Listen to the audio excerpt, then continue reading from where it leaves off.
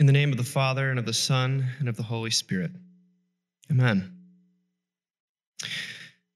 There is something undeniably and uniquely awkward about this stage, this particular time of the summer, of what's being called reopening. It has to do with this word condemnation. Condemnation. University of Pennsylvania psychologist Tess Wilkinson Ryan wrote this week in The Atlantic saying that with more freedom of movement, Americans also have more opportunities to make judgments of others who always seem to be doing it wrong. How can people be sitting in groups chatting at an outdoor bar? Who would take their kid to swim in a public pool? Can you believe he made his 3-year-old wear a mask? Wilkinson Ryan described it as a psychological morass. And I think the awkwardness here cannot be overstated, where we are sizing up even good friends as to what their personal attitude towards physical engagements are. Or maybe you're a person that finds yourself watching videos of others acting particularly egregious in one direction or the other, and then you condemn them, both for their carelessness or for their overzealousness, the Karens of the world. That person is so overcautious, or that person is so undercautious. The truth is, this kind of spectatorship, it feels good. It feels good. What feels less good is when we are condemned in return. I mean, as people sort of reemerge into public life, there's a sense of, well, have you made the most of your quarantine time?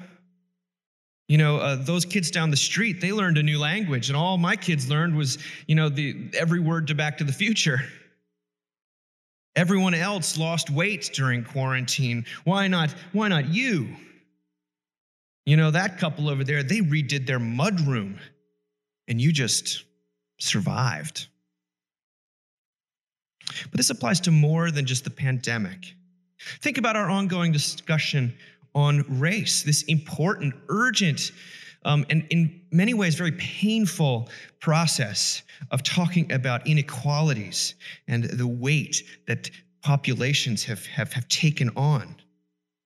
In my private conversations with people around this topic, one of the refrains I hear is, well, I just don't want to say the wrong thing. I'm so afraid of talking about it because I don't want to say the wrong thing. The Onion spoofed this memorably with a fake headline recently. White ally willing to do whatever it takes to make sure people won't be mad at him. Have I said enough? Have I said too much? When it comes to the headlines, to the protests, I wish I had a nickel for every time I've heard that phrase, you're damned if you do, and you're damned if you don't.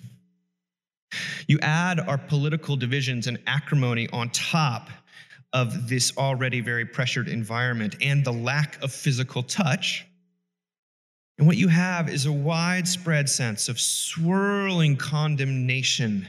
It's as thick as the humidity in Virginia. By condemnation, usually we think of it as terms of external condemnation of a criminal. You are condemned to life in prison. But the condemnation here I'm talking about is less dramatic and it's more commonplace. The sense that you are at fault, that you are to blame, that you are not good enough. And it can be a message where condemnation be contained in a tone of voice or the raise of an eyebrow. Of course, we don't need outside voices. We don't need externalities. We condemn ourselves. And some people call this a conscience. But there is always this yawning gap that Josh Bascom talked about last week between who we would like to be or who we know we should be and who we actually are. It's not neutral. It's painful. It's heavy. It hurts. It alienates. The way that our Book of Common Prayer puts it is that we have left undone those things which we ought to have done, and we have done those things which we ought not to have done. Well, what is the fruit of all this condemnation?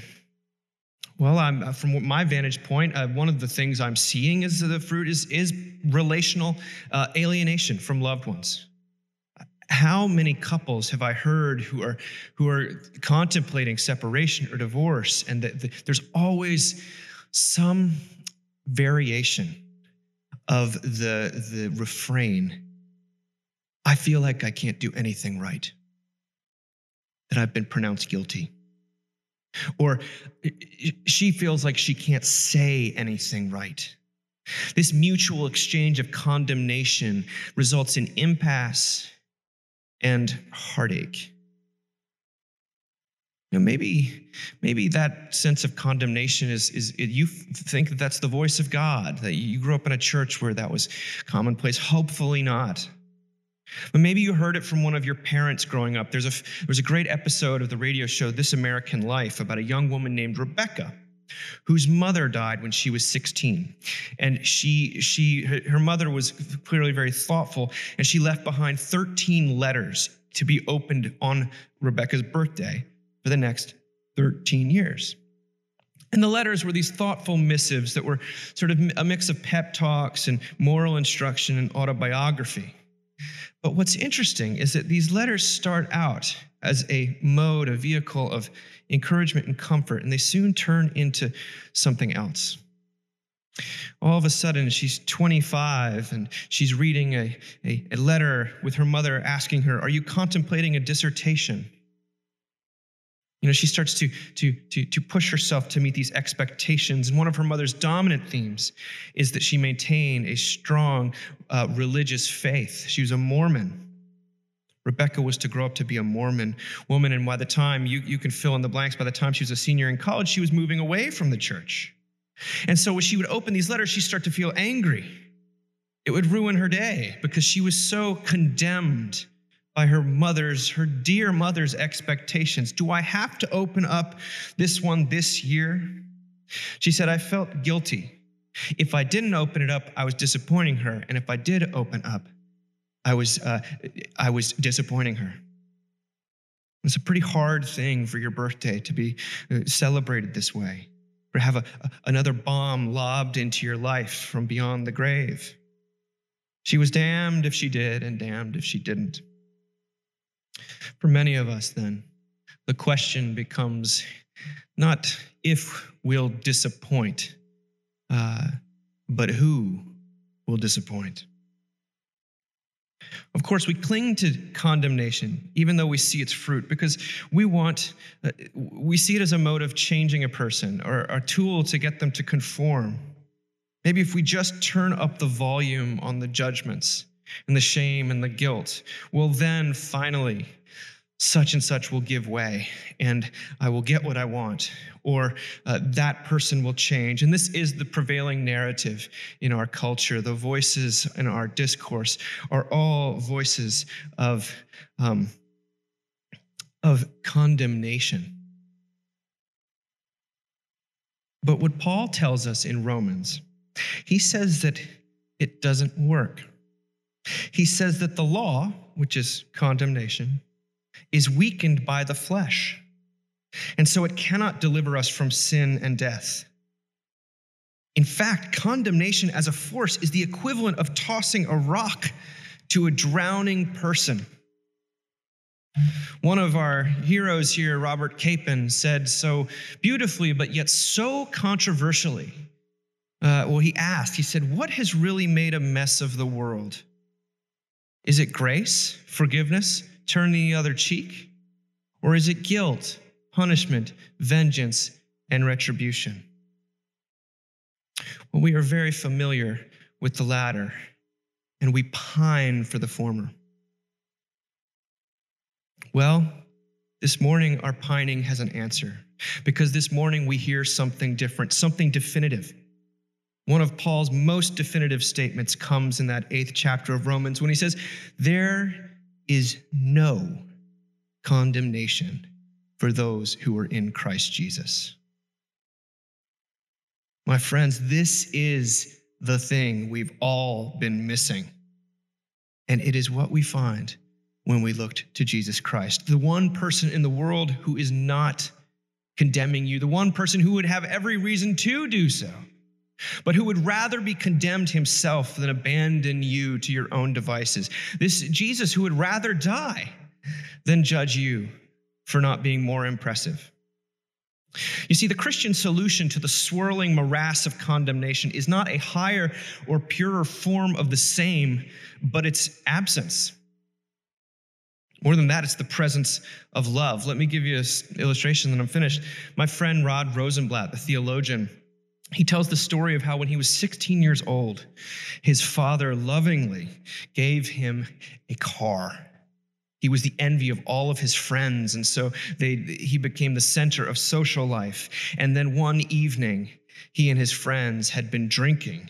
They were 16, and he wrecked the car that his father had bought him. In fact, they were all drunk. After the accident, Rod called his dad, and the first thing his dad asked him was, "Are you all right?"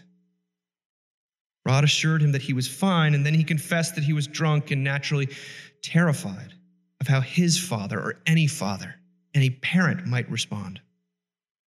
Well, later that night, after he made it home, he wept and wept in his father's study. He was embarrassed, he was ashamed, he was guilty. His father sat silently and allowed his son to get it all out, to feel the remorse and the guilt, and to process it emotionally. And at the end of the ordeal, he finally spoke, and when he did, it was a single question. He said, "Rod, how about tomorrow we go and get you a new car?" Rod now says, and he's pushing 80, that he became a Christian in that moment. God's grace became real to him in that instant, in that blinding sort of road to Damascus moment of forgiveness and mercy. And it planted the seed that produced 100-fold that we hear about in the parable of the sower, the seed of a lifetime of ministry and other-centered giving and spreading of the grace of God. Indeed, it gave him the freedom to own up to his own shortcomings with hope rather than despair. Well, the point here this morning, as you negotiate the swirling morass of condemnation that is both given and received, both received and given, is to tell you simply that on account of Christ, God has not condemned you. On account of Christ, God does not condemn you. And on account of Christ, God will not condemn you. The rest, as they say, is just noise. So how about tomorrow we go and get you a new car? Amen.